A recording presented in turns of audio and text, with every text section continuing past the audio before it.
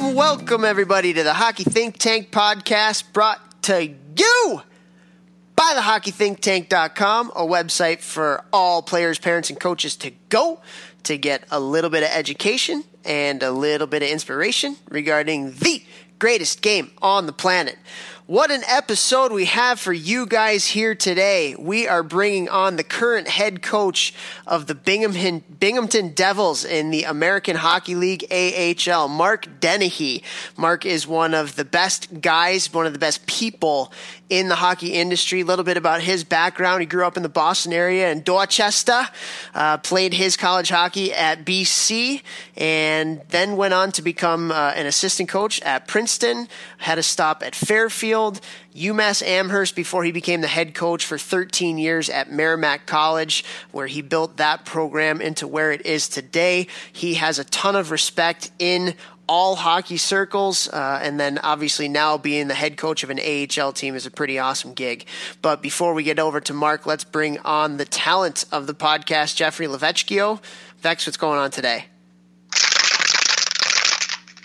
That's how it's going. I already murdered my shake tofu. Let's go. Let's go, baby. Feeling energetic? Feeling ready to go? I'm all hopped up on coffee and protein. Coffee dehydrates you. That's not good for you. When you drink a gallon of water every single day, you don't worry about dehydration, son. Gotcha. So I was really excited to get Coach Dennehy on here. Him and I talk every once in a while, and when he talks, is one of those people you really listen because you're learning from him every time. And I felt like, again, I always talk about on this podcast, I like to take notes with the people that we're speaking to, and he was one I took a lot of notes on. And so what did you feel? I don't think you've ever met him before, so how'd you feel the conversation went? No, I haven't met him, but I mean, I remember elite prospecting him when you told me that he was coming on, and it's like the longest elite prospect list ever. Like, it is so long. He's coached for so long, and somebody doing it that long is bound to have just tons of information and tons of experience and anecdotal evidence and things that he's seen. So really cool to get into a mind of a guy who's not only coached for a long time, but coached at the highest levels for a long time. Yeah, for sure. And one of the things too he loves to talk about is how sports is a microcosm for life, and how the things that you learn from being in the sports industry and for us in the hockey industry, it really sets you up for better things in life in terms of learning how to handle adversity and be a good teammate and learn how to work hard and things that we believe in and things that we talk about on this podcast. And he was awesome because that's one of the things that he's really, really passionate about. So if you enjoy hearing us talk about it on the podcast, you're going to get a great perspective from a guy that has a lot of knowledge and has a lot of passion for it. Yeah, we dove into that, and we dove into that right towards the end of the podcast too. So I'd definitely say make sure everyone listens to the end, because I don't have a kid in the game, right? Like I don't. So I don't know the struggles. I try and put myself in a parent's shoes, but obviously I can't fully because I don't have that investment in their child and wanting to help them succeed. But a big thing that I think parents need to always remember is, like, why did you get your kid starting to play sports? It wasn't so that they'd get a scholarship. When you put your kid in sports at 4 or 5 or 6, you're not like, well, he's going to get a scholarship because he's really good. Like, you don't even know. You put him in there to learn life lessons, to be part of a team, to learn how to be a leader, how to be a follower, how to be a good teammate, like responsibility, like all these things. We really dove into that at the end of the podcast.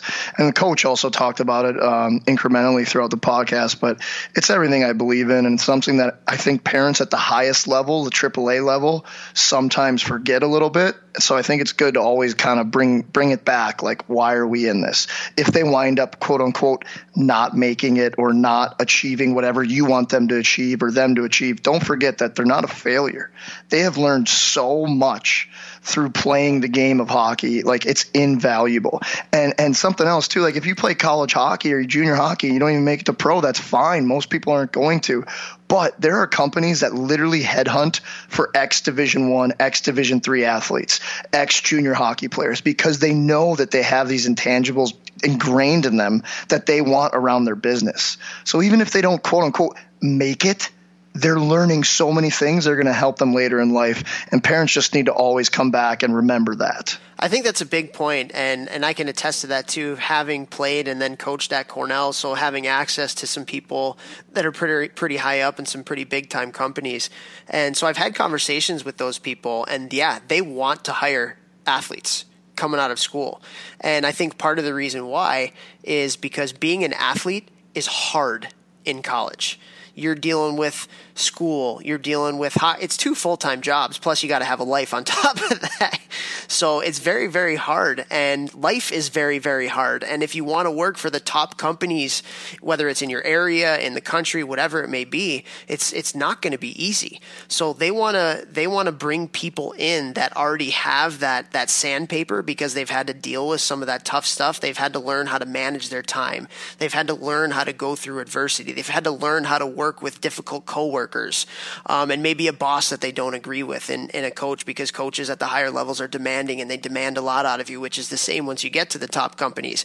You know, it's not roses. Like, those bosses, just like your coaches, are going to be hard on you if you miss stuff or you don't do a very good job. There's an accountability factor. So it's such a big deal that I think gets lost in it. And I'm really steeped in that right now in terms of building this hockey organization here in Syracuse, is because a lot of the talk is a lot of just like, what can happen hockey wise for my kid?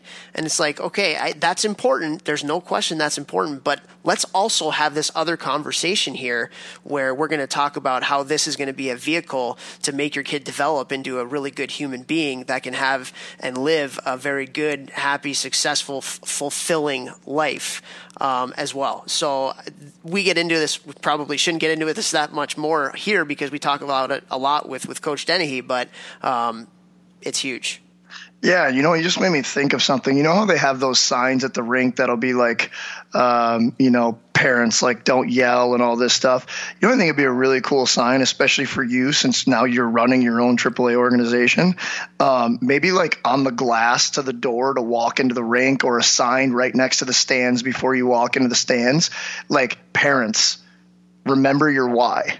Remember why your kids are playing. Remember why they're here. That's a good point. Yeah. Just like, so as you're getting up in the stands, that you tell them to reflect, take a second, reflect, like you're not screaming. So then maybe I'm not screaming at the ref. I'm not screaming at the coach. I'm not screaming at the kids. I'm here to help my kid become a better person and also, help him with hockey. But like, mainly first things first, be a good person, teach him all those life lessons. I think that's a pretty good idea. Nice work, Jeff. That's actually, I think it's the first section on my parent guidebook that I have is what's your why? Yeah, I love it. Why are you putting your kid into youth sports? I think that's something when you sit back and reflect, like you talked about, that's something that's huge, because I think we all get into it saying, okay, this is going to teach my kid X, Y, and Z. But I mean, everybody who's listening understands the youth hockey culture and how crazy it can be. Sometimes it's easy to forget about that. And sometimes it's easy for people that are doing things out of your control that can really question that stuff because they're not doing great things as well. But your why, I think most people would say, and I think parents get a bad rap because even we talk about like your kid's not, like, don't think about this as your kid getting a scholarship or going to play pro hockey and all that. I don't think a vast majority of the parents, that's why they put their kids in hockey. But again, it's easy to lose track of that sometimes. Definitely. And again, like, I don't have a horse in the race. Like, I'm just trying to help. I'm sure it's very, very, very hard to not get caught up with keeping up with the Joneses and wanting to help your kid. And I just think that there's a way that you just can't lose sight of like that initial why, and then everything kind of stems from there. Yeah, and I think just in building this organization now and really digging in, doing some research and finding out what the issues are and things like that, I think the biggest thing is I think the people that are the heads of the organizations, they have to tell their why. They have to explain it. They have to but they also have to put plans and execute on the things that they're saying, because the follow-through part of it is way more important than even the idea part of it. And the other thing is you have to make sure you're doing that while getting everybody to buy in to being a part of something bigger than yourself. Because I'm sure everybody listening here, a lot of the problems with youth organizations around US and Canada especially is it's every person for themselves. It's every team for themselves. And there's not a real huge organizational philosophy or framework or structure that people can work off of. And I think when you do that and you're very upfront about why you're doing the things that you're doing and the structures that you're putting in place, it totally diminishes the amount of, I think, the amount of drama and the amount of just cattiness that happens in youth hockey, because people just, they know what to expect. And then when you follow through on that too, there's no like, what's going on? I don't know. We've been promised this. We've been promised that. I don't know what's going on. So just expectations and follow through have to be at the huge forefront for organizations as a whole, for coaches when they're coaching a team. And I think you'll be much better off when you have that. No, man, I absolutely totally agree. And I think like from a coaching standpoint, just from my experience, like there needs to be, like we don't have contracts or anything with the organization I work with. And I've been doing it for only 2 years. And I'm like, why don't we have contracts? Like, I don't understand why there's no contracts. Because then, like, again, there's a standard set, and now the coaches know. You mean like a code of conduct type contract? I guess, yeah, that. But I mean like almost like, all right, if you're going to miss, you're allowed to miss 5 practices throughout the year. And then after that, like excused absences, basically, like our unexcused absences. And then after that, if you miss, we're going to take a little bit of pay from you, or we're going to do something. Just because, like, at least with our organization, like some coaches will miss too many practices, I think. And, that's every organization. And I just think that there needs to be that set standard. There needs to be like, okay, like this is what you're signing up for, and you can either do it or you can't, and we want to get someone else. Yeah. And it's just like, it's that way for everything. It should be that way for the players, that way for the parents. When you have a standard set in the beginning, now I know what I'm getting myself into and what I have to live up to. Yeah. Yeah, for sure. I think that's awesome. Again, and you put your expectations on those contracts and then make sure people are following through on it, because that's another thing. Like if you got to hold people accountable to what you say. Yeah. Sure. But hey, man, this is great conversation, stuff that we believe in a lot. It's very, very fun doing this organization thing right now and being able to put things in place to try and affect this kind of change, because there's a lot of change that needs to be made. And on top of that, though, let's get back to Coach Dennehy, because this was a fantastic conversation. We obviously talked a lot about sports as a vehicle for teaching life lessons, but we also had some other great stuff. We talked about youth hockey in the Boston area. We talked about even NCAA paying players or not paying players. That was a part of the conversation. That was interesting to get his thoughts on that. But Coach is one of those people that, so every year you go down to Florida for a college coaches convention. So all the Division I, Division III, club, men, women, everybody's down there. And then you have your meetings with just your group. So your Division I men's group, where everybody gets in and you talk about issues and stuff. And those are always really funny, because it's typically, some of the same people that are talking. And it's kind of similar actually to youth hockey, where everybody is giving their opinion, and pretty much everybody's opinion is what's best for their team.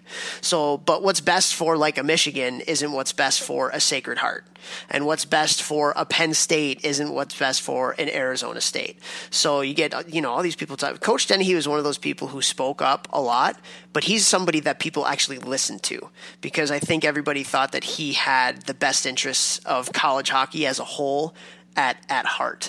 And there's other people that like to speak up in those meetings sometimes that you can just see everybody in the room just being like, oh, there he goes again. It's the same thing. And very few things actually ever get changed in those meetings because of all the different opinions and everybody wanting what's best for their program, which it is what it is. I mean, that's their job and they got to win and all that kind of stuff. But Coach was always somebody that had a lot of respect from everybody, because his heart was always in the right place. He treats everybody with respect, and that seriously comes across every conversation that I've had with him, and certainly in this as well. Yeah, he's an awesome guy, and he had some great points. And I really like that we talked about the paying players, because that stuff's really interesting to me. And that's something that I think is way more important, that it needs to be addressed in like a sport like football, where they're bringing in, I don't know, tens of millions of dollars a year for those big schools. And it's kind of like, well, now the players get nothing and they're not allowed to use their likeness. Like, I don't know. It's just really interesting. So obviously there's studies out there, but there's very few football schools that actually make money. If you can believe really that. Yeah.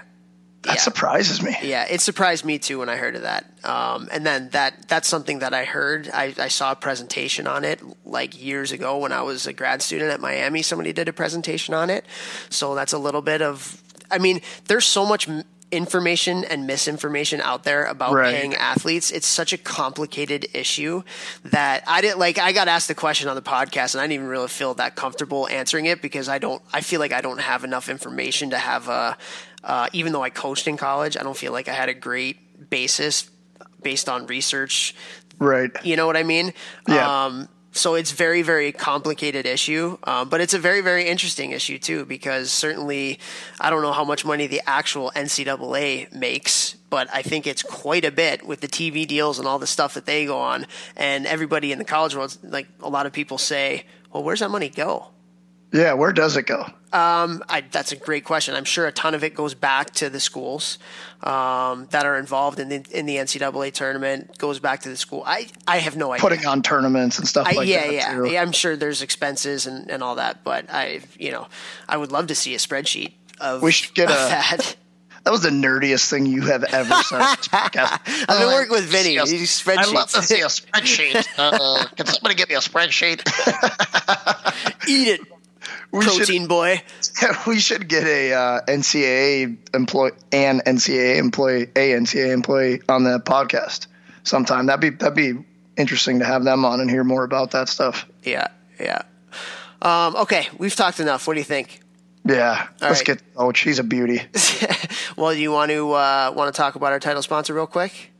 Title sponsor, GELSTX.com. Gelsticks.com. You can use the code ThinkTank to get a discount. Gel sticks are a weighted training aid hockey players can use in a multitude of different ways. On the ice, off the ice, in practice, in your basement.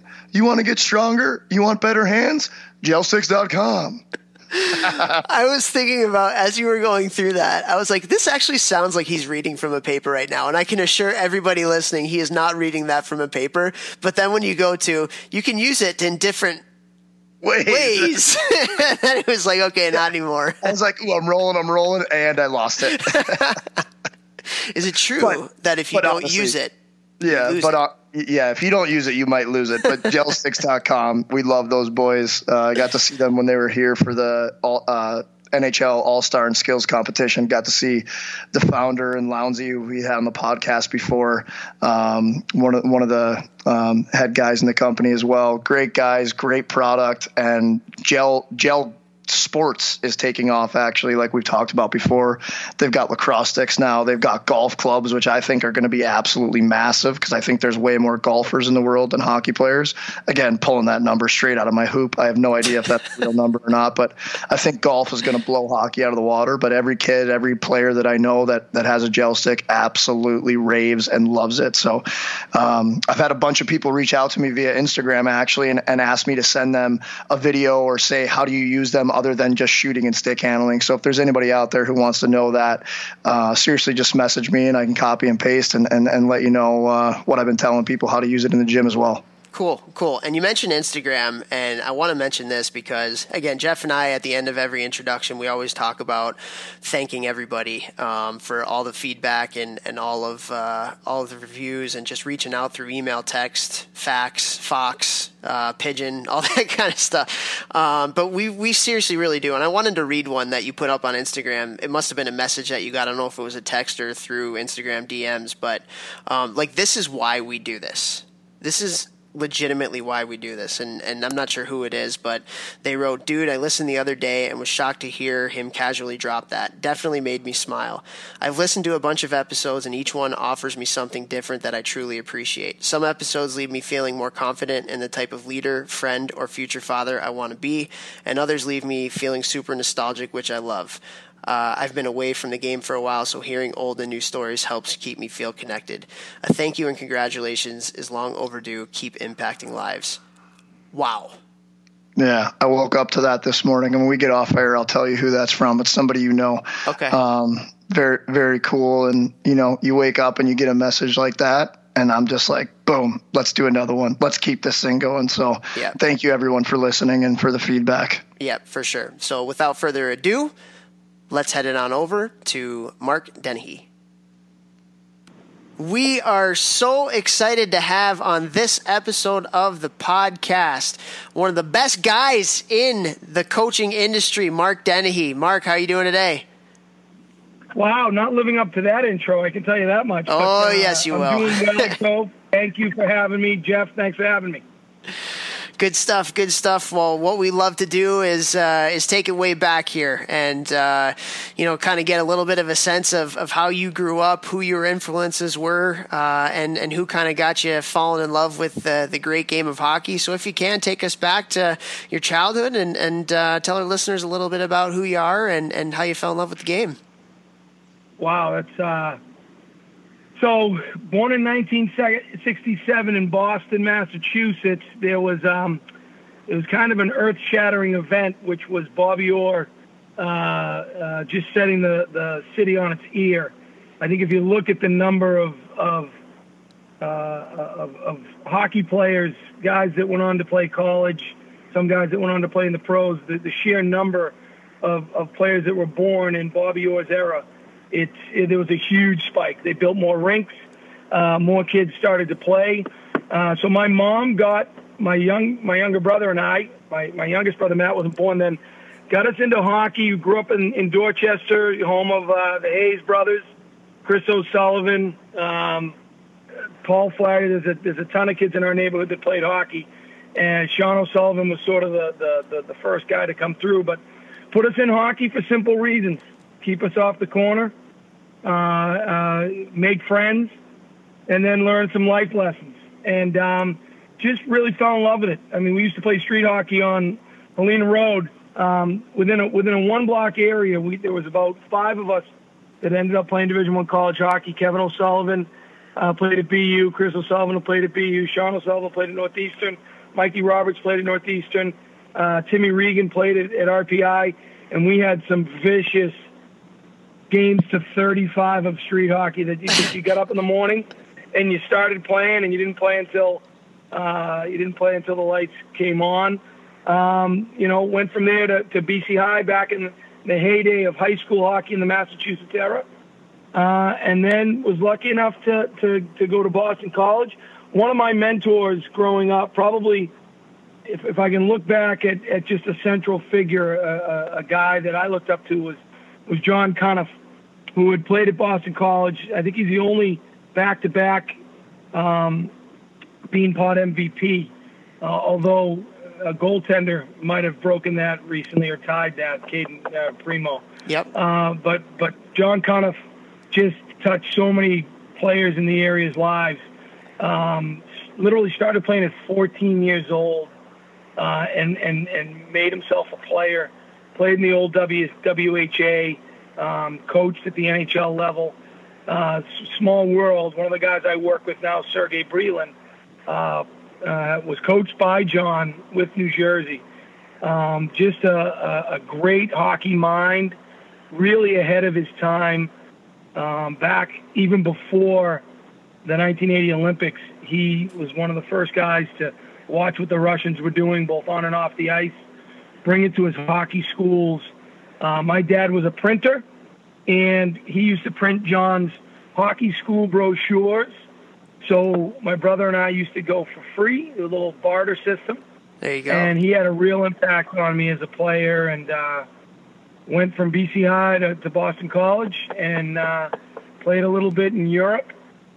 Spent 1 year selling telecommunications, and that drove me right back into hockey, where I got fairly lucky. Volunteered for 2 years for Joe Mallon and a reinstated Division I UMass hockey program. I was there for year 2 and 3. Again, got lucky again, and Toot Cahoon hired me at Princeton. Got on board at the right time. I think it was my second year.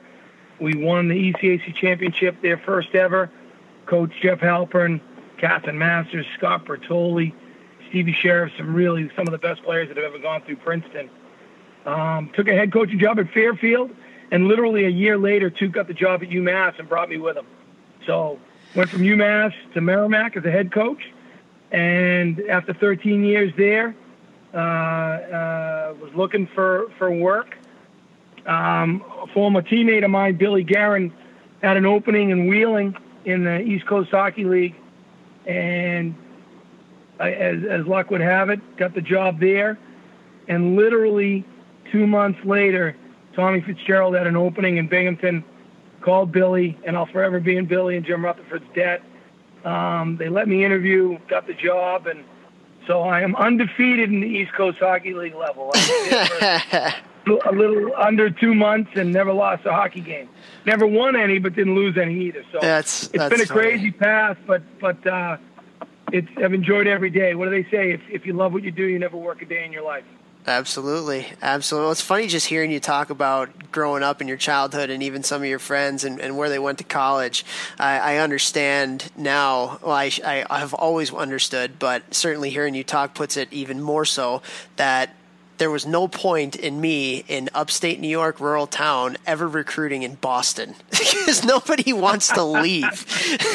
Everybody that you talked about stayed, and it was like every time I would go and try to recruit a really good player out of Boston, it would be like, yeah, we think it's really cool, but we got to stay in Boston. It's that neighborhood, but it's almost like that neighborhood mentality that you talked about, and kind of getting lost nowadays. But it's just funny to hear you say that. I'm telling you, in street hockey, I remember Brian Noonan won the Stanley Cup with the Rangers, and the day he had the cup, he had it at Southeast Public Rink, and he was there taking pictures. And there was a street hockey tournament that someone had started a couple of years ago, and he had a team in it, and he wasn't even the best guy on his team. His brother Paul Noonan might have the best mitts of anybody in the family. And you know how good Brian Noonan was as a player. Just a unbelievable high school hockey player, pro. He went from Archbishop Williams to the IHL and ended up winning Rookie of the Year in the IHL, like 1 year removed from high school. So he was an unbelievable player. So he couldn't play. He couldn't play in one of the days of the tournament because he had the Stanley Cup and he was taking pictures of everybody in the community. Meanwhile, his buddy Chris Chelios was in town. He ended up playing for him in the tournament. Now, we're talking about Charlestown, Southie, Dorchester, JP, West Rock. There were kids and teams from all over the city. I mean, it was funny because I just remember it was like Chelios had a force field around him. First of all, he wouldn't go near him anyways because he could probably beat the snot out of you. But those Southie kids were making sure that nobody was touching him. And all I could think about was like, God, I wonder if his agent knows he's playing in a street hockey game right now. But that's what it was. I mean, we used to play. He wouldn't listen anyway. I mean, I don't know Chris at all, but it's one of those things you just remember. Do kids still play street hockey? Like, I don't know. I don't see any kids on my street playing, but like maybe just kids on my street where I live, they don't play hockey. But like, is that still a thing? You know, I don't think it is, Jeff, but one of the things that I'm encouraged by, like I live in Andover now, which is one of the more, I mean, it's not Western Mass, but it's a higher echelon community. And I tell the people at the board of Andover Youth Hockey, no offense, because it's great for my daughters, but when I grew up, I didn't know anybody from Andover that played hockey. But now Andover is one of the largest town hockey organizations in the state because that's where we are with hockey. It's so expensive that a lot of these smaller towns, the Dorchesters, the Charlestowns, the Burlingtons, they can't afford to have teams, right? But what is encouraging is I drive around Andover. There might not be street hockey, but there are backyard rinks. So, and again, I don't know if the same is going on in New York and Chicago and St. Louis, but that for me is encouraging because I'll drive around town and you'll see kids outside either just on their own, just playing, or they've got a couple friends over and they're playing a little bit of hockey. So I don't see street hockey, but I do see backyard rinks, and I think that's a decent trade-off. Well, that's good news. I mean, I just think that Toph and I talk about it all the time, and unstructured play, and that's what kind of like the ADM is about, like some of it, obviously not all of it. It's a very large thing. I don't want to just say that that's one thing it's about, but like Toph and I played so much street hockey and so much basement hockey and so much garage hockey. And I feel like, you can work on so many things and have fun and perfect like little details of the game. And the big part, like just having fun with your friends and learning new things and trying new things. Like for sure, that's where guys like Rob Schremp, who started picking up the puck, that's where they started to learn that. Guys who have really good breakaway moves and shootout moves, that's where they started to learn it. And you foster such a passion for those little fun, no pressure, no coaching situations. And I hope more people encourage that stuff as the summer goes on and not just be on the ice 5 days a week. Like once or twice, okay. But you can still play hockey, but you don't need to be on the ice in a structured setting. I couldn't agree with you more, Jeff. And listen, I'm a coach, so I believe in coaching, and I think there's a place for it, right? But like I remember when the X Games was on ESPN2, and the NHL was on ESPN, right? And then there was a couple years where the X Games was on ABC, and the NHL was on the Outdoor Network, right? And I'm thinking to myself, what's going on, right? So, have you ever heard of a skateboarding coach, or a trick bike coach? No, right? 8-year-old kids don't want to hang out with 40-year-old guys. They want to play. That's what they want to do, right? And so those X Games sports, kids were being drawn to them because they were allowed to kind of be their own kid. And you're dead on. Like all these trick plays and all these, there's no coach there telling them not to do it. And listen, there are some good coaches. There are a lot of them. And they'll let kids make mistakes because that's how you get better. You learn more from failure sometimes than you do from success. Big time. Yeah. I feel like we talk about that on every podcast for sure. But yeah, I think that all goes along with like everybody I talk to cannot figure out what the hell is going on in Boston right now in terms of the youth hockey culture and all that kind of stuff. You've been steeped in Boston. We already talked about, you guys hanging out on the corner and what youth hockey was to you guys back in the day. And we're talking about unstructured play. And I feel like it's just such a different place right now with so many different things going on from a business standpoint. And so if you can just explain a little bit to our listeners what you think's going on in Boston right now, and if there's any way to help to rectify some of the craziness that's going on there. I think at some point it everything kind of sorts itself out, and I don't want to sit here and be self-righteous. So yeah, there's responsibility to go around for everybody. I was a part of, I love college hockey. I believe in college hockey, but I'll never forget maybe 5 or 6 years ago, a guy who I knew who was coaching a team up in the Quebec tournament. We were having the same conversation, and he said, "Well, you guys are as bad as anybody. I'm coaching 12-year-olds. And there's parents on our team that truthfully believe that their child will have a scholarship within the next 12 months. And unfortunately, there were a couple on his team who did, right? So there's plenty of, so if you think about it that way, right, if a kid could go from Pee Wee hockey to within a 12-month window having a scholarship offer to college, well, holy smokes, you better get on that treadmill pretty quick. Yeah. I'm a big believer in stealing, right? Looking at great organizations, whether it's business or sports organizations, look at the successful ones and see how they do it, okay? And what's happened in Massachusetts and New England, it's not. I think it's in other places as well. It's become a business, okay? And I've said this, and I believe it, right? Youth sports, not just hockey, but youth sports is a great business model, right? If I want to run a business, it's a great business model because parents intuitively want what's best for their kids, and they will go to the ends of the earth to make it happen. It's almost recession-proof, right? But youth sports is an awful development model. If you look at the places that are doing it the best, you look at the Swedens, you look at the Finlands, you look at parts of Western Canada, it's community-based. Yeah. Right? And so, you can read Outliers or you can read The Sports Gene by David Epstein, right? At the end of the day, is it nurture? Is it nature? It's probably a combination of the two. But if you're asking me to pick one, I'll pick nature every day and twice on Sunday. And so what we want is we want a wide base. We want as many kids playing at the bottom as possible. But what we've created with this U8, U10 elite hockey is a silo. So, you know, you've got, and I don't want to pick on any one league, but you've got a league out here, the EHF, that has, 10 teams, right? And each team has, 12 players? So I'm not a mathematician, but that's 120 players. If you're picking 128-year-olds, right, and you've got this model that goes right up, you better be good. I know that NHL teams have a tough time picking 18-year-olds.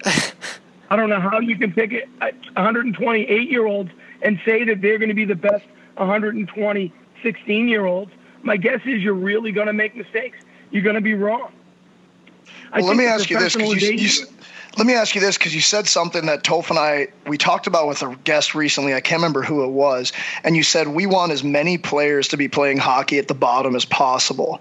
And Toph, maybe you'll remember which guest we were talking about this with, but somebody was like, well, we're pushing the hitting age back in a lot of places for like house leagues, and maybe for sure house leagues, and maybe even like B1 or B2. This guest was like, why do we have hitting in those leagues? Oh, it was Bob Mancini from USA Hockey. Yeah. He said it. And I was like, that makes so much sense. If we want more people to play hockey, like, why wouldn't we have those people in house leagues, even if they're bantams or peewees or midgets, and they're not looking to go anywhere in hockey, and we want to create more hockey people, more hockey families, more hockey fans. We should have leagues where there's no hitting, or maybe house league is no hitting. What do you think about that? You know, you're going to think I've probably been on the wrong side of a couple hits with my opinion. Listen, Bob Mancini, Ken Martell, USA Hockey, they've studied it. They've had neurologists look at it. You know, anecdotally, right? They have the science. I rely a little bit on my anecdotal experience. You know, I think that the later you push it back, right, and this is my own anecdotal personal belief, the later you push it back, right, the more difference in size of the kids, the more it's a forbidden fruit, and the less prepared they are for hitting, right? Growing up, when I grew up, you didn't bring the puck into the middle of the ice because you knew there was a player like Scott Stevens who was coming. Unless you're going to take hockey out from the top down, hitting out from the top down, I just think the later you introduce it, the riskier it becomes. Now, I do think that as time goes on, that having different options for kids and for young adults to keep them involved is fantastic. I really think the mistakes we're making is that in Massachusetts in particular, right? A youth hockey season in Massachusetts, right? They love to treat the kids like pros.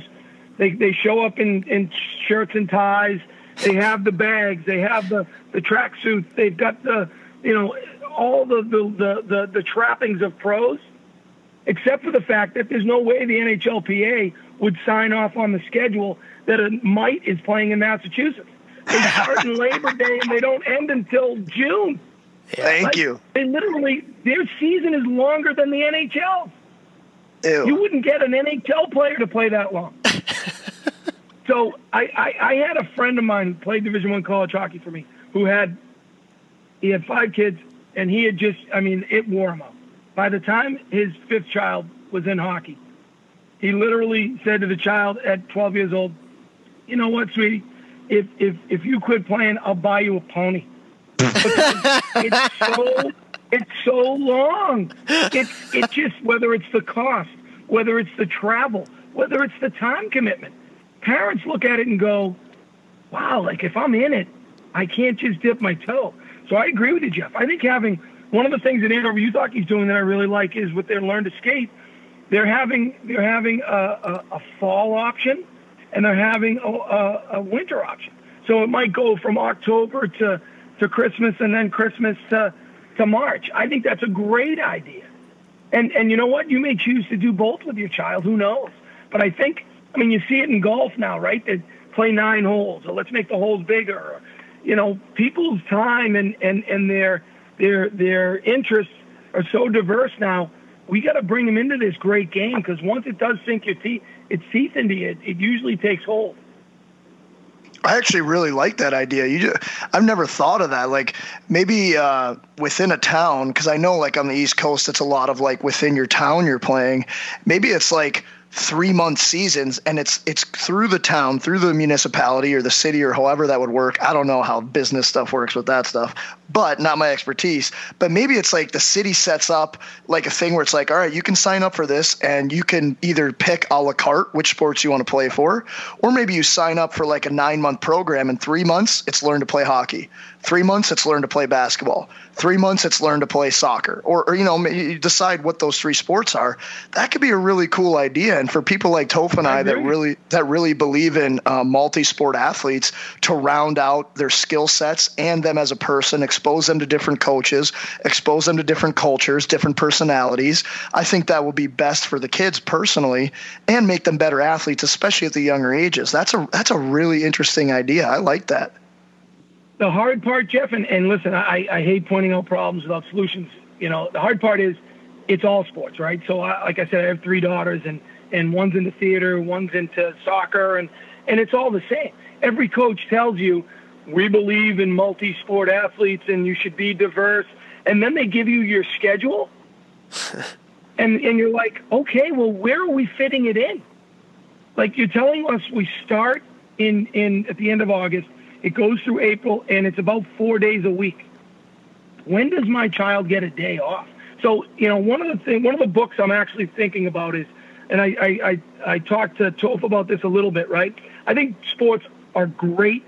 Sport is a great teacher of life lessons, right? It's why my mother put me into hockey. Again, teammates, working for a common goal, determination, persistence, resilience. There's so many. Unfortunately, right now, we're teaching our kids different messages. When I played for Neponset Youth Hockey, not Dorchester Youth Hockey, Dorchester had 2 different organizations geographically. We had 2, right? If I was the 3rd-line center for the Squirt A team, and I wanted to be the 2nd or the 1st-line center, I had 2 options. One was to kill one of the 2 guys above me. That wasn't a good option.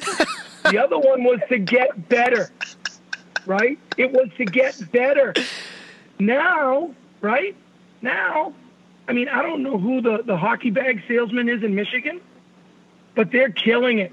Because one year it's Honey Baked, the next year it's CompuWare, the next, like, kids change teams constantly. And so, like, what lessons are we teaching them? And I've got blood on my hands. So there'll be times when our daughter's schedules are insane, right? And they'll have a hockey practice. And my wife and I have to just say, no, you've got homework. And I love that you say no. I love that you say no, especially if the kid's not 18 or juniors, because if the kid has been going to school all day and it's finals or they're really tired, and especially if they're not playing like AAA, even if they are, if they're young, and they need a day off, coaches, if a parent calls you, or if the kid is above 15, I think he should be calling the coach, because, again, we get back to life lessons. The kid should be calling the coach as much as possible. Like, it's okay. That kid needs a day off. Him dipping into his energy and, like, he's tired, like, that's where you create problems. That's where you create guys who don't love the game. That's where you create injuries. So, like, if a kid has to miss a day, it's not the worst thing in the world. At the same time, we want to be talking about commitment and being there, and when it's hard, you still got to go. But like, if a kid absolutely comes to you is like, I'm gassed, I need a day off, I don't think it's the worst thing in the world to give them a day off, and coaches need to think about those things. Oh, it ruined my practice plan. Well, is it about you and your practice plan, or is it about each kid individually and then them as a team? Like, why are you doing this? There you go. And parents do. It's hard. It's hard. Like, I had a parent who said to me once, my child loves it. They just love it. We were talking about spring hockey, and I said, you're a dentist, right? She said, yes. I said, well, my daughters love chocolate. They love it. They absolutely love it. Should I let them eat chocolate every day? Is that going to be healthy for them? So, as a parent, sometimes you have to pull back. And I was talking to a friend of mine who ran a club organization. And what he said disappoints him is, like, we used to love the start of the hockey season, right? Yeah, your skates might have been a little bit crusty, right? You might have had a little rust on you, but there was nothing better than the start of the season. For some of these kids, the season never ends. And so it's hard to have that passion, I mean, even the pros, they put their stuff away, right? And it doesn't, and it's their job. But I just think that there's a group. Hey, listen, most of the rinks in New England that were built during Bobby Orr's era have now been privatized. We as a society chose not to fund it because we lost money on the rinks, right? So we chose to privatize them. So here's the reality. Somebody who owns that rink has their lights on, they're getting a bill. Either they're paying it or someone else is. And they're getting a bill in April, and they're getting a bill in May, and they're getting a bill in June. And so I don't know how philanthropic they are. More often than not, they're in it for the business. They've chosen to buy a rink. So if they've got a bill, someone's got to pay it, which means they've got to convince people that it's important to play year round. And I think that the kids in Massachusetts and New England are paying the price. Yeah, it's interesting. I've wondered and I've tried to think outside the box about like what rinks can do in the summer that doesn't have to do with making sure kids are on the ice all the time. Have you guys ever thought about that, putting in turf or just taking the ice out and doing like a roller hockey league? Or, I mean, I've tried to think outside the box because I think we all understand that kids should not be playing hockey year round, but I think we all understand that these private rinks have to keep their lights on. Yeah. So, absolutely. I mean, have you guys thought about that, or are there any kind of creative ways that rinks can provide a great service aside from, like having the kids on the ice all the time? Aside, maybe Jeff just doing strength stuff. Well, team with strength coaches and do off ice stuff. I don't know. Oh, 100%. Well, I know here in St. Louis, a lot of rinks will take, if it's a double sheet or a triple sheet rink, they'll take at least one sheet down to save costs. Because what's the biggest cost in the summer? Refrigerating the rink and cooling it. That is a massive opportunity. So I was in my gym, which is in a rink, training a couple of my clients one day, and this gentleman comes up the door, knocks on the door, works at the rink. He's like, hey, you need to talk to these guys. And it was the two guys that run the St. Louis cricket, like everything cricket that's in St. Louis. I've never even seen cricket. I know what it is.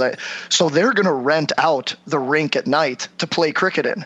And I talked to the rink before that, and I'm like, hey, you could do box lacrosse. You could do indoor soccer. You could do half ice, quote unquote, even though the ice is out, soccer games or lacrosse games for little kids or floorball. So from the rink's perspective, to make money, you could bring in a strength coach or a personal trainer and run boot camps at 6 a.m. for people. You could do so many things. You just got to think outside the box. Like, it doesn't just have to be hockey. If you got to take the sheet down, you can still monetize that space. It's a great space. It's in an air-conditioned rink. If it's hot outside, people want to be inside. There's tons you could have parties in there. You could have bingo night. Think outside the box to make some money and keep the rink going.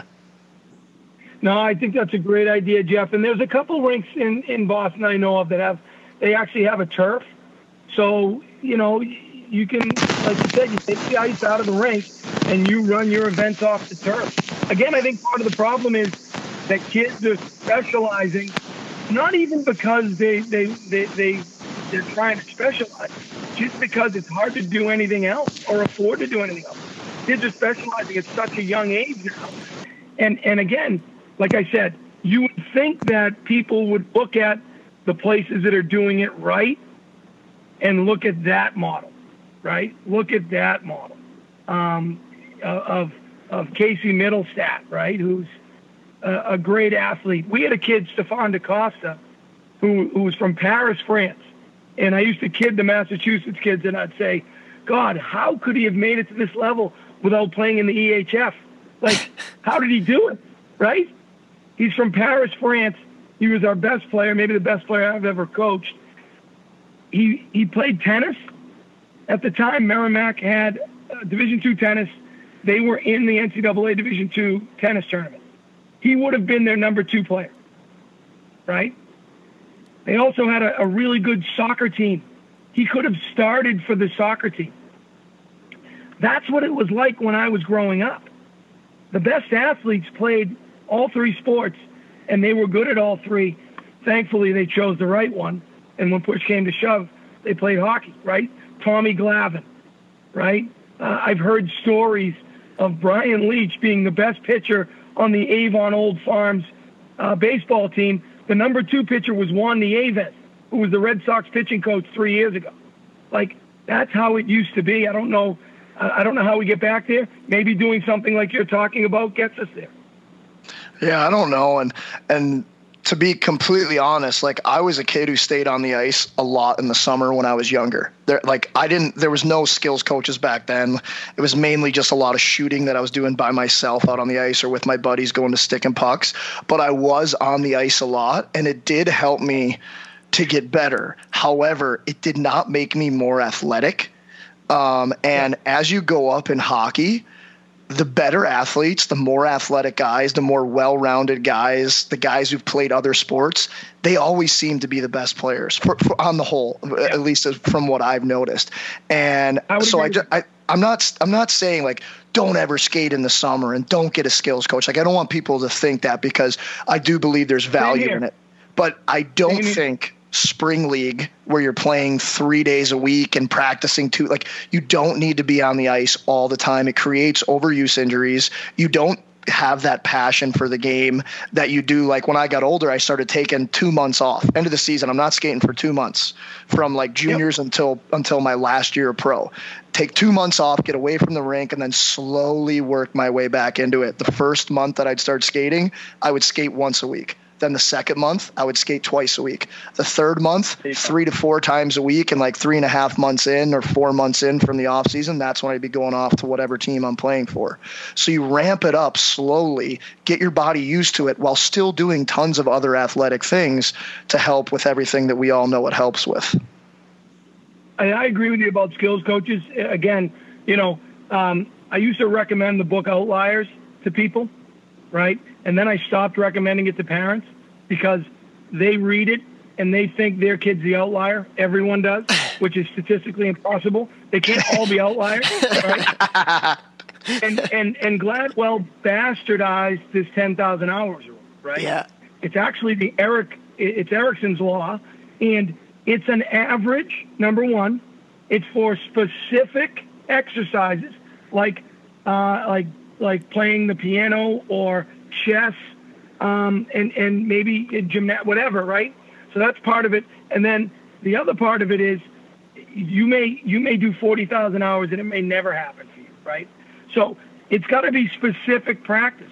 I think skill coaches are great because I think it's again, especially the right ones, because they're honing in on specific skills, and that's much closer to that type of practice you need to get better.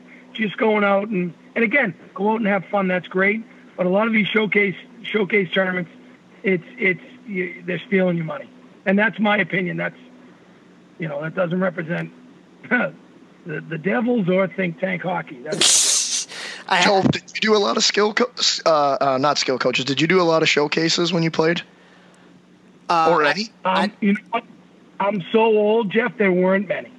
So there was the Chowder Cup, which, unlike now, there were only, I think there might have been 8 teams, and actually it was it was from different parts of the U.S. And then there was Hockey Night in Boston, and Hockey Night in Boston was really the first one.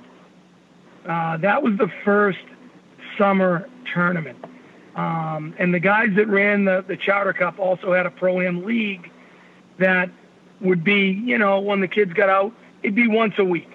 So, again, I think by the time you get to, post-pubescence, that training in the summer is important. Getting on the ice and working on your skills. And, I like your idea of, hey, listen, 2 months, and then it's once a week, twice a week, and building up from there. that's kind of how it was when I was growing up. Yeah, I to be honest, I like you asked the question, Jeff. Showcases, I don't even remember the word showcase being a part of my dialogue until like very, very recently. So, and that's one thing too. What happened to tournaments where there's like a semifinal and a final and there's a winner? Isn't that kind of, that was the fun of it. Now there's like, you just go and you play games and that's it. I miss the tournaments where the games actually meant something and it wasn't a showcase, which showcases the individual. It was a tournament that was meant to be won by a team. I think that needs to come back to the forefront too. Dude, I am so happy you said this. I was having this conversation with my head coach, Mike Barra, and assistant coach, Chris Durso. Great guys. What's up, boys? I know they listen. Last week, I was like, why do we just always play games and we go to these quote unquote showcases, and why aren't there tournaments? Like, you and I were both about, like positivity and helping each kid be their best. But at the same time, competition brings out the best in everyone or the worst. And we're here to teach them how to get better at it. But like, we need that competition. We need there to be, live or die for this game to go on to the next one. Like, that's how you get the most out of yourself and your team and your players. So I hope we go back to tournaments. I miss them as a coach now, and I would really not like them as a player. You're playing your fourth game in 4 days or 2 days or whatever it is on the weekend that doesn't matter, or you're playing a game for a championship. Like, I don't care about the trophy. Just saying you're the champion, like, that's what you want to have. That's what you want to win. I love competitors. Well, as coaches, right, we always talk about playing for the name on the front of your jersey, not on the back. Yeah.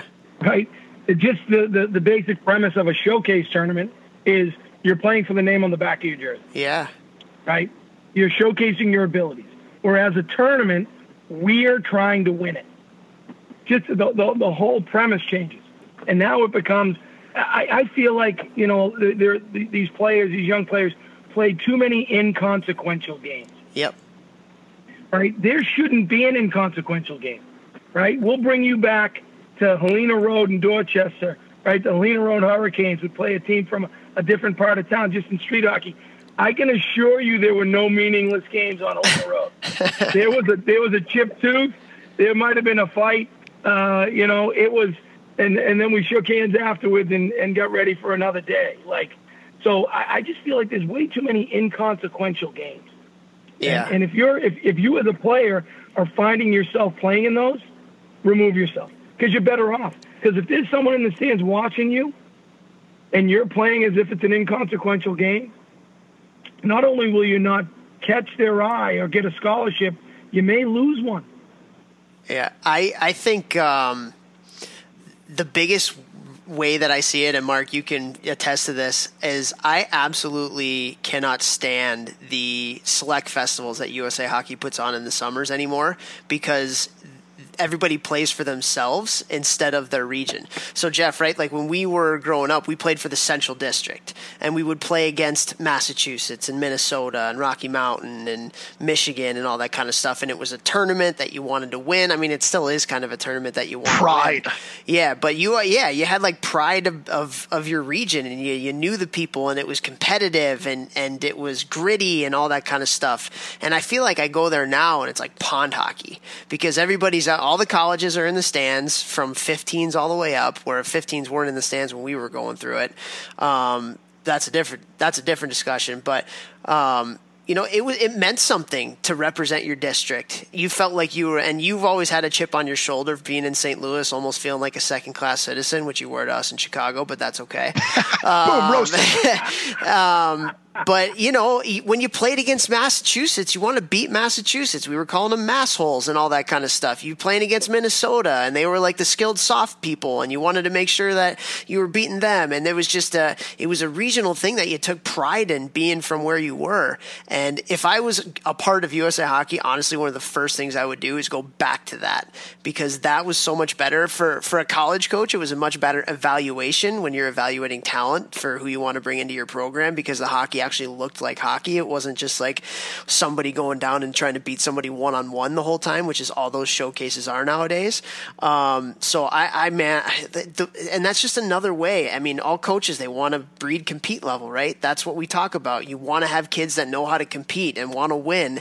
And by putting all these showcases together, it's almost giving them an excuse to play for themselves and where they want to go in hockey instead of learning, again, and Coach, I know you're huge on this, learning life lessons about what it means to be a part of greater than something than yourself.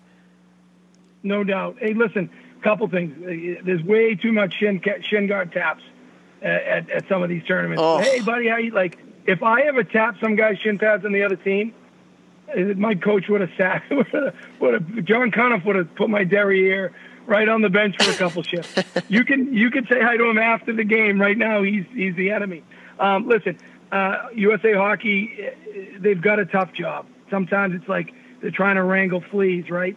I know why they do what because I've had conversations with the people in USA Hockey. It's for the right reasons. Couple things.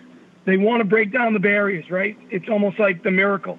I'm from Winthrop. No, I'm from the U.S. So they want to break down some of those barriers. Number one, so that kids from different parts of the country get to know each other. Number two, I think at times, it gets top heavy with some of the, whether it's Minnesota or Michigan or Illinois or Massachusetts or St. Louis, or some of these other, or St. Louis, St. Louis 2016 class, right? I'm sure they could have done some damage.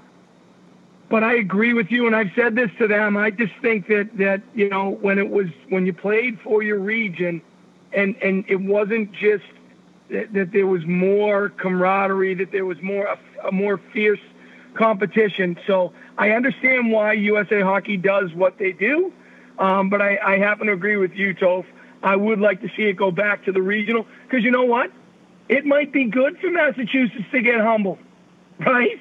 Now it might be good. See, you've got some of these quote-unquote non-traditional hockey hotbeds that might come in and actually tar and feather some of these more established hockey areas, and that might be a wake-up call for some of those areas. Yeah. And listen, this isn't me. There are some great organizations in Mass and in New England. When I worked at Merrimack, I got to watch North Reading youth hockey, and how I'd watch them run their practices. And these are volunteer assistants and volunteer coaches, and just they had stations and they had movement and they had kids coming in with smiles and leaving with smiles. My girls have been a part of Andover youth hockey, and it's been a great experience for them. Bob Hauser and now Matt McLaughlin are doing great. And they've got a hard job because they're competing against businesses, right? These are volunteers with full-time jobs that are competing against basically professional youth hockey organizations. So there are some really good things going on in Mass. I just think overall, we need to get back to being community-based. I think if we could get there, then we could get back to the heydays of Massachusetts hockey. Yeah, and Toph and I always talk about our opinions. Obviously, we have strong opinions, but it doesn't mean we're right, doesn't mean we're wrong. It's just what we would like to do and the way we believe things should go, and we've both seen the positive effects that they can have. And I'm sure with regards to the select festivals in the summer, you're right. Like, that would make sense to break down barriers and create friendships across the different districts and stuff like that. So for the future NTDP players, like, they'll get to know each other.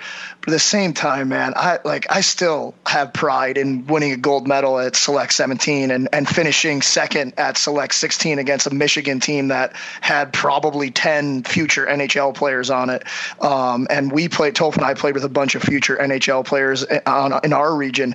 And I still, like, if I see somebody that's an 85, I'll be like, were you at Selects? Oh, yeah, 17, we won gold. I still talk about it because, like, it was such it was so big for me being a St. Louis guy, and I still have pride in that. I just wish they would bring that back because, when you play with pride and you play with something on the line and you make something a true competition where there's like, blood, sweat, and pride on the line, you're going to play harder. You're going to showcase yourself better. It'll be a better product for the scouts to watch, like Tove said, I think personally. Maybe there's ways in practice you split up the teams so guys can meet each other and yada, yada, yada. But then when it's game time, like you said, no shin taps. Like, I hate that stuff too. When the game starts, drop the puck. Don't talk to each other. You don't got to slash the other guy in the face, but, like, don't be buddies. Nope. Like, this is competition time. It's time to eat. I'm trying to beat you. Yeah. I want to rip your head off. I don't want to hurt you, but I want to rip your head off metaphorically. The other thing that was happening, too, is you had certain districts that were literally practicing the week before, putting power plays together, putting penalty kills together, whereas other like Rocky Mountain and Mid-Atlantic didn't have that same advantage. And then, of course, it's not the children that ruin youth sports, right? It's usually the adults. So now you got, a team from a region that all of a sudden that bench gets short because they got a chance to win a silver or gold. And okay, well, at U17, that's one thing, but at U14, at U15, these kids are trying to do. So, again, I'm with you. I agree with you. I'd love to see it go back to the original districts. But I do know why, USA Hockey doesn't do things indiscriminately. They do it with a thought process behind it, and it's usually well-founded. So, I got to give them credit for thinking it out. And I might not agree with it, but it's been well thought out for sure. Yeah, for sure.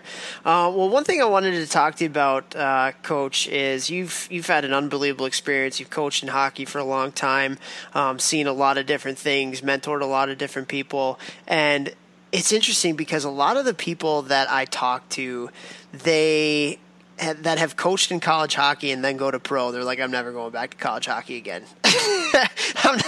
I'm not doing it again with all the recruiting and all this stuff that's going on. But for you, what was your experience like coaching in college? Now you're obviously coaching at the AHL level as a head coach in Binghamton. What's the difference between the two? And what's just your overall sense of now being in pro hockey? And do you miss coaching in college as well? Yeah, you know what? At the end of the day, hockey's hockey. It really is. And the mistakes some of my guys make are the same mistakes that I was trying to, help a freshman with, taking care of the puck, putting it in good places, protecting it, recognizing what's the time on the clock, where are you on the ice, what's the situation, those things. You're working on skill development still. So the hockey's the hockey. Hey, there are some great parts to pro hockey, and there are some parts of the college game I miss too. Just to be in the sport, I just consider myself so lucky to be doing what I'm doing, and thankful to Ray Shero and Tom Fitzgerald and Jim Rutherford and Billy Guerin, and then really lucky with who I work with. So Sergey Breland and Ryan Parent and Ian Greenwald, all have different backgrounds. Sergey's been a part of the Devils organization for over 20 years. He's one of five people on the planet to have played for all three Stanley Cup championship teams. And I'm sure when they hired me, he was like, "What's a Merrimack? Like, where's this coming from?" And he couldn't have been more. He couldn't have more humility. He couldn't be more hardworking. He's got a great feel for the game. Ryan is a younger guy, second-year coach, really intuitive, and has a good sense for the game. And Ian has come in, and we have similar backgrounds. He coached at Union with Rick Bennett. He did the video for them. So we all kind of bring something different to the table. It's been great. I mean, there are times last year when they would say, geez, this is kind of how we do it at the pro level, and then there are times where I'm like, okay, well, this is how I've done it in the past, and it doesn't look like what we've done at the pro level is working, so we're going to try this. And they've been open to it, and it's been great. It's all hockey. It's all hockey. There's, I'm not worried about residence life. I'm not worried about meal plans. I'm not worried about NCAA compliance, clearinghouse. But you do miss, I think it's really a sweet spot, getting a young adult who isn't totally socially mature or physically mature, and helping them come in and become men. And I mean, we've got some 20-year-olds that are very similar, but it is a little different relationship because, hey, listen, these guys are independent contractors. But I'll tell you what's made me a better coach. You kind of college athletes are kind of indentured servants, right? They may not agree with what you're saying, but they're never going to admit it, at least until they're seniors or they've graduated, right? These pro guys, it's got to make sense to them, or they're not going to buy in. You've got to make sure that your message is clear, understandable, and succinct. And you better be able to get it across in a 4-minute meeting, and you better be able to get it in place in a 45 to 50-minute practice, or you're not going to get very far. And that makes you a better coach. I love that, and I totally agree. And I've never coached at the level that you two have coached at, obviously, but I always thought that it would be, as a head coach, it would be more fun of a job maybe for me and my personality to coach in college hockey, because the minds are a little bit more malleable, kind of like what you just said. Like the pro guys, it's like if you say to a pro guy, like, do this, and it's like something that's like stupid or doesn't make sense, you know they're turning around and like, what the hell is this guy talking? I'm not doing that. Where in college, you have a little more control. But this is interesting because I was talking about this yesterday with Jamie Rivers, former NHL player, great guy in St. Louis, has his own podcast. Anybody looking for another hockey podcast, check him out. But we were talking about how NCAA players might start getting paid and like that stuff. What do you feel about that, you two, as former college hockey coaches? Tope, you want to start? I mean, as my wife loves to say, I've got plenty of opinions, and unfortunately, I'm happy to share them. I still, you know what? I think I don't know enough. I think I'm a little bit more old school, specifically because you're getting a free education and you're getting a lot of stuff paid for, and I think there's a lot of value to that. And there's a lot of, you know, how do you do it amongst an equal playing field where the star football player has to be paid the same as the hockey player or the equestrian person or whatever it may be. I don't think that athletes should be paid. I mean, maybe if they did a small amount, I mean, I think they should be paid so they can live in a decent way, which I think colleges cover. Maybe it's different in other colleges, but I'm a little bit more old school when it comes to that. I don't know about you, Coach. So I think the first thing that will happen is they should be allowed to use their likeness, because at the end of the day, nobody really cares what sneakers Mike Krzyzewski wears. Yeah. So I don't know why Nike's paying him, right? They should be paying the players. And then I think it's going to have to be sport to sport, but you have to be careful. Like a lot of these big schools, the athletic departments run as their own business models, business units, right? So they have a budget, and they spend a certain amount of money and they bring in a certain amount of revenue. And a lot of these big time sports departments actually kick money back to the schools. So it's really not costing the schools anything. And so you've got sports like football and basketball in these big BCS schools that are paying for all these other sports that don't generate revenue. Yeah. Well, all of a sudden, if you start paying these football and basketball players a lot of money, they're going to start canceling sports. I mean, it's math, right? They can't print more money. So do I think that some of these revenue-generating sports deserve to be compensated? I do. I don't know how you're going to do it and continue with the same model. So some of the non-revenue-generating sports better be careful what they wish for, because they could end up being extinct at the collegiate level. Wow. Here's the thing. Here's the big mistake. Here's one of the big mistakes that the NCAA has made, in my opinion. So I'm sure you or may have not heard of the Northwestern. There was a lawsuit, right, brought by, I think it was Northwestern football. It was, yeah. A number of years back, and the student athletes were asking for 3 things. They're asking for 3 things. You want to guess what those 3 things were? I can't remember. Go ahead. No idea. They were asking for guaranteed 4-year scholarships.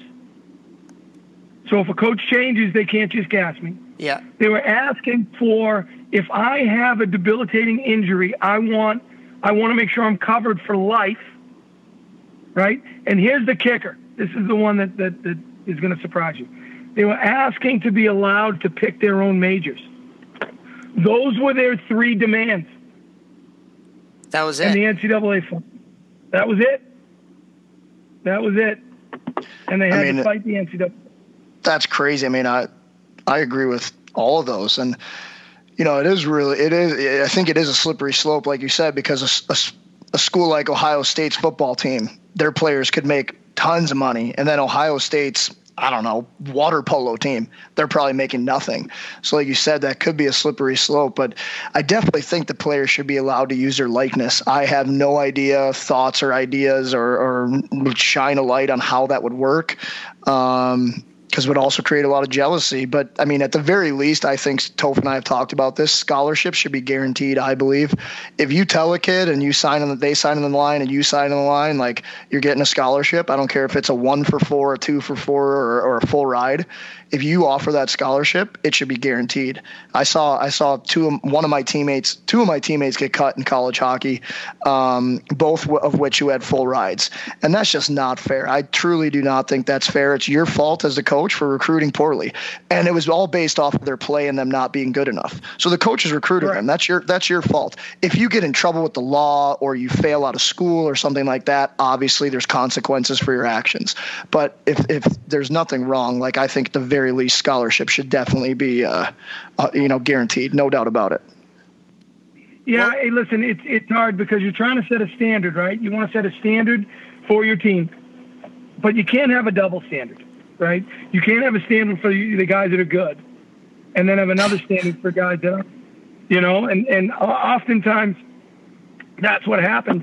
I do believe that a coach should be able to determine who's on his roster.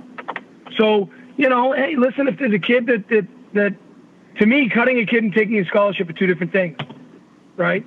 But there should be a process.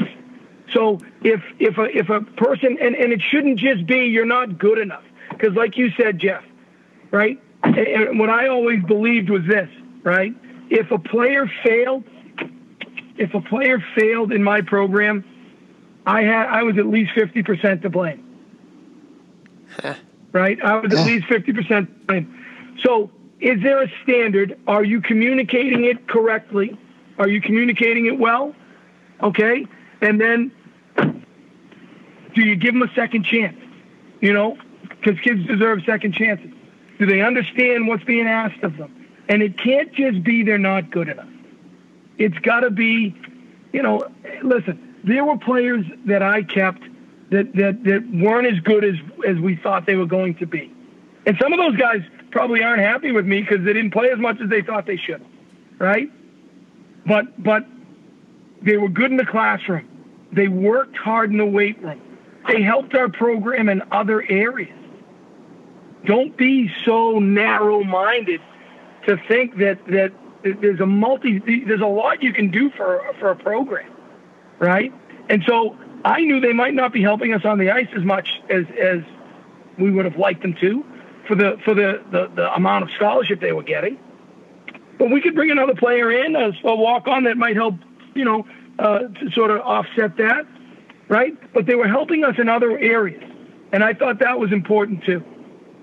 Yeah, for sure. Well, we've had you on here for quite some time, but if you have one more do you have time for one more question? Sure. Yeah, okay. I do. Okay, cool. One of the things that you and I talk about and have talked about in the past, and I know was something that you're really, really passionate about, and we've even talked about it a little bit before on the podcast, but you're really, really into sports being an avenue to teach life lessons. And it's a topic that we talk about on the podcast.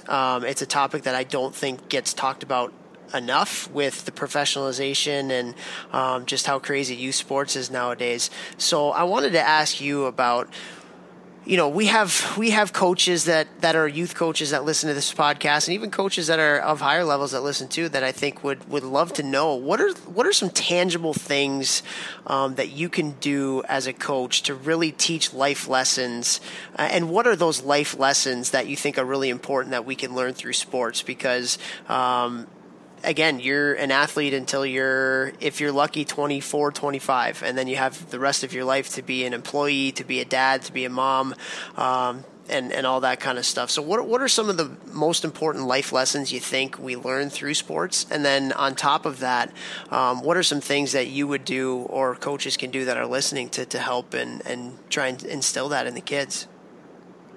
So my daughter just got in the car, so she's sitting next to me, so I can say this loudly because she's probably heard it more than once. What I want for my daughters is I want them to have a good body image. I want them to respect themselves, and I want them to have a work ethic, right? I want them to have a work ethic. So guess what? Being involved in athletics is a lifetime commitment, right? You don't have to play at the highest level. I still love skating because it gives me exercise, right? That's the first thing. It's an exercise. So it's going to help you feel good about yourself. You get the endorphins going, okay? Self-respect. It's the ability, like you said, Jeff, to advocate for yourself. So, hey, I had this happen with one of my daughters the other day. She had an issue where, she thought she wasn't sure if she made a mistake, and, there was a little bit of a communication miss with the coach. Happens all the time. Happens with my guys. I said, well, listen, go ask the coach what you can do, right? What can you do to be better? Coaches love hearing that. What can I do to be better? And then the last part, just work ethic. I've found just in my own life, and as coaches, we've got to mirror this. It can't be a double standard, right? If you don't want your players to be late for meetings, don't be late for meetings, right? Don't be late for meetings yourself. So you've got to be a role model for that.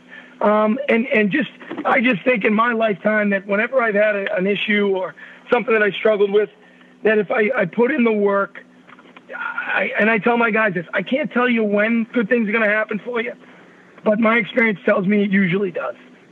It usually does. So those are some things I think you can learn in life. There's just so much you can learn. Some of my best friends, so many of my best friends are former teammates, or fellow athletes that I met in college, whether we played basketball or soccer, and we have similar philosophies in life, So that's some of it. I just think, it's really important. I'm a big book guy, and if you haven't gotten it, there's a book called The Program by Eric Kapitulik. He's a former Marine Special Forces platoon leader. He's a leadership development coach. And as he loves to say, you need to set a standard, right? You need to have core values, and your players need to know what they are. They can't just be up on the wall. And then you've got to be emblematic of it, and you've got to hold your players to that same standard. And I think that'll help you in sports, and that'll definitely help you in life.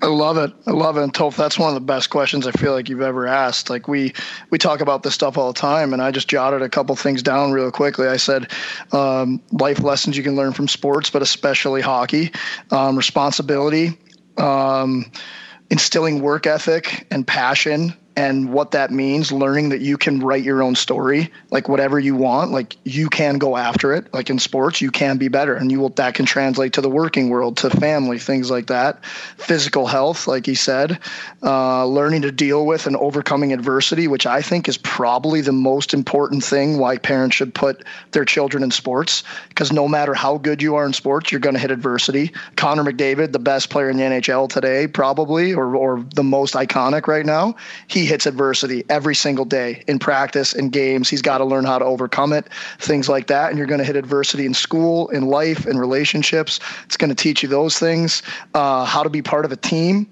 how to lead, how to follow, how to take your role and then try and expand on it, be as good as you can. Because if you're starting in the mailroom, you hear about it all the time back in the day. Oh, I started in the mailroom, now I'm the CEO. Like, we want to instill that mindset, that growth mindset in our players, which then will translate to life. Just a couple that, it's literally infinite, but it also is infinite if you have a good coach who's got a developmental mindset, who wants to teach these things and not just win hockey games at 11. So that's got to be an important part of it. And going back to what Coach was talking about, half of it is the teaching, but the other half of it, and probably even more, is just doing it. like modeling the way. Again, if there are things that you have these core values and it's important to you, you have to live it for the kids to have any chance of grasping what it is and how to actually accomplish those things. So you can do all the team building you want as a coach, and you can have the stuff up on the wall, like you said, and everything, but unless you embody that and you actually live it literally every day, then it's dead air, it's dead weight, and it doesn't mean much. So as coaches, we can talk all we want about all this kind of stuff, but unless you're doing it, it really doesn't mean anything. Don't be the nutritionist. Yeah. You know? Coaching and good parenting aren't very dissimilar. There's a lot of similarities. And listen, it's for parents, it's hard to watch your kids struggle. It's hard. And we've programmed these kids from day one. Cap loves to tell the story, right? A newborn zebra is up and running full speed in 7 minutes after birth. You know why? Why? Because if they're not, a lion's going to eat it, right? A newborn human child, when they want something, what do? Oh, they cry. Yep, I'm into that right and now. What do? We pick them up. We are programming them, right? And so it's against your human nature to watch your kids struggle and not try to clear the path. Happens to me all the time. I got to catch myself. It's okay for them to struggle. It's okay. Because when I'm not here, they're going to struggle, and I'm not going to be there to help them. And that's what sports can do a great job of. Yeah. Love it. Yeah, for sure. And the other thing that kids can do are coworkers. And I've heard you needed a little bit of help with this, but I heard you lose your keys quite a bit. I've heard from a reliable source that losing your keys and maybe not knowing your passwords, that's something that your players and coaches. Yeah. It must get passed down. I worked for one of the best guys in all of hockey, in Don Cahoon, and I just remember the first time it was my first paid job. I was making $15,000 and living in Princeton. Think about that, Yikes. Right? I think I was living in a tenement house, and I was really nervous. And one of the guys that I was volunteering with at UMass, Bobby Delaney, played for Toot at BU, and he said, "How much are you making?" I said, $15,000. He goes, "Oh my goodness, you'll earn that just helping Toot find his keys." And I would say honestly, it was probably a wash. So. I think when you become a head coach and you get a little older, the keys and the passwords and the cell phones, they grow legs. That's funny. My wife always kids me. I'm the same way. She actually bought me this little key holder and was like, "I'm putting this right here for you, and you just need to put your keys here every time, you idiot." But Coach, it's always great talking to you. Very, very awesome conversation here. Jeff. And we really appreciate all your insight. We really appreciate the kind of guy that you are as well. Miss seeing you around the rinks. Haven't seen you around the rinks in a long time, but I'm sure we'll see each other again. We only live an hour away, so get the chance to get up there. Either you guys are in the same town, whether you come to bingo or maybe we're in Peoria. Let me know. Would love to catch up, and it's always a pleasure talking hockey with you guys. You bet. Thanks, Coach. We'll talk to you later. Bye-bye. All right, bye.